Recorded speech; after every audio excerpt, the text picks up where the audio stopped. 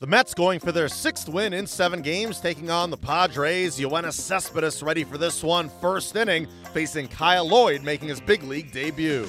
Overshift on Cespedes, the other side. You don't see that too often. On a right-hander, hit a long way. That's got to go. A warm night like this, you got to play out there, Jose Perella at the wall. You do not. It is gone.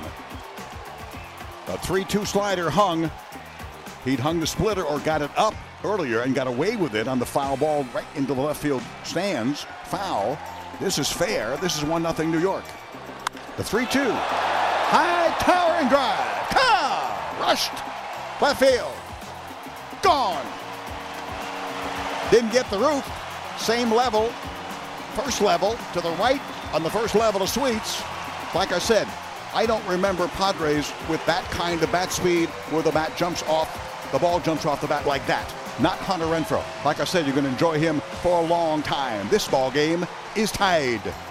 Here's the 1-0. Check swing liner, right field. Fair ball just inside the line. It got over Myers. Granderson's on his way to third base. He's being waved in. Renfroe's throw goes to the cutoff man. Myers' relay will go to third base. It's wide, and now Cespedes is going to try and score. Perella backing up, throws home high. The tag at the plate. Safe. The ball got away. 2 runs score, and the Mets lead 6-4. It was a check swing liner over Myers down the right field line. Breaking balls. First pitch swinging. Popped up. Shallow right field. Going over into foul territory. That's Rivera with a slide and a spectacular catch by T.J. Rivera. That's just a fantastic catch. Sit slide. Went about 15 feet on the slide and came up with it before he bounced off the barrier there by the stands. Way down the right field line. Terrific play. 1-2. Ground ball in play. Third base. Staying fair right by the line. Grab. Throw. Picked out of the dirt nicely by Duda on the throw by Cabrera. That is out number 3 here in the bottom of the 9th, and that is the ball game. Addison Reed hangs on for his 18th save as the Mets win for the 6th time in 7 games, taking it 6-5. Yoenis Cespedes comes within a single of hitting for the cycle. Kyle Lloyd in his big league debut last 4+ innings, allowing 4 runs. Padres come up short against the Mets. Manager Andy Green spoke about Kyle Lloyd's big league debut. Competed. He was out there giving absolutely everything he had. I think the split has a chance to play. He probably went to the slider a little more than he's been asked to in the past. That split's really his true, probably best pitch.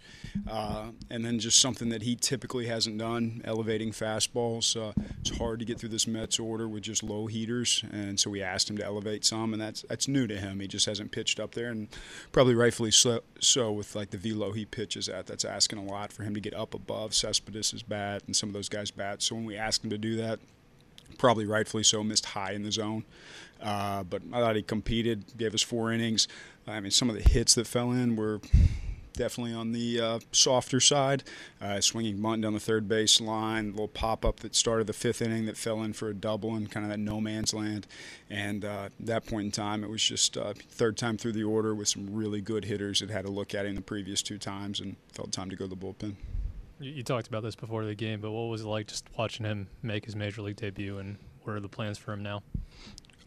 It's always fun. I know the guy out there was grinding. I know he wanted to get a win. I know he wanted to pitch definitely through 5 innings, and those things all didn't happen today. But I still think like he had a positive showing. He did some good things on the mound. Showed no fear whatsoever. So I think it's fun seeing that. It's fun seeing Dusty Coleman. Guy's been in the big leagues a few years back and just got his first major league hit today. So a double that like had a chance to help us win a baseball game. So I think you get excited for those guys to experience those moments and keep pushing forward, trying to get on top of these games. We've had winning run at the plate the last 2 days against a club that's been playing good baseball recently. Do you feel like you had the right matchup against Cespedes in the 5th and in the 7th inning, and he just happened to beat you?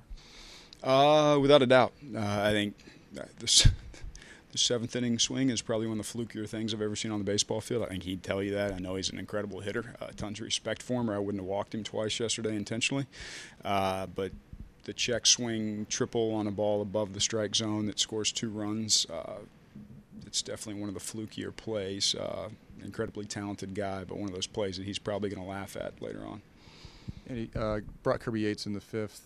game on the line situation with the departure of Maurer and Buchter? Is it a chance we'll see him in some more liberal situations like that? Because usually he's been 7th and 8th. It's only the second time you brought him in the 5th so far. Yeah, I'd say he's going to pitch later in the game more times than not. Kind of had a strong feeling as the third time through that order with Kyle Lloyd we were going to need somebody to put out a fire. And felt like he was the best equipped to do that in the middle part of that order for the guys that we were willing to look at that point in time. I thought Jose Torres came in through the ball incredibly well. Jose Torres probably comes in before Yates more times than not, but where we are with the bullpen right now that's kind of reconstructed, we need some flexibility, and I think all those guys are willing to do that. And I think Kirby definitely has the stuff to get those guys out. I think maybe Manny, without the pressure of hitting leadoff or at the top of the order, can kind of find a swing a little bit down there. Yeah, just want to get him going. Manny's going to be a really good offensive baseball player. He's incredibly young, still getting his feet underneath of him at the major league level, grinding through his first full season. He took some really good swings today. It was fun to see him do that, and being down there relaxes him a little bit, and we'll keep him down there for a while and let him stay relaxed. I actually might move him up tomorrow against the lefty, though. Hunter doing anything different right now to get the power surge going? Is he just forcing guys to get in the zone a little bit more? I think Hunter's got that type of power. So if a guy makes a mistake, that was a mistake breaking ball. That's what you should do with a mistake breaking ball, at least when you got his kind of power.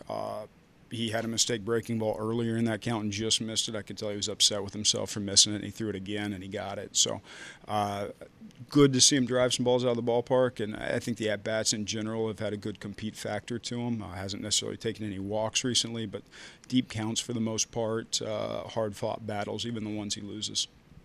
Is Jolie still good for tomorrow, and what are the next steps for Kyle?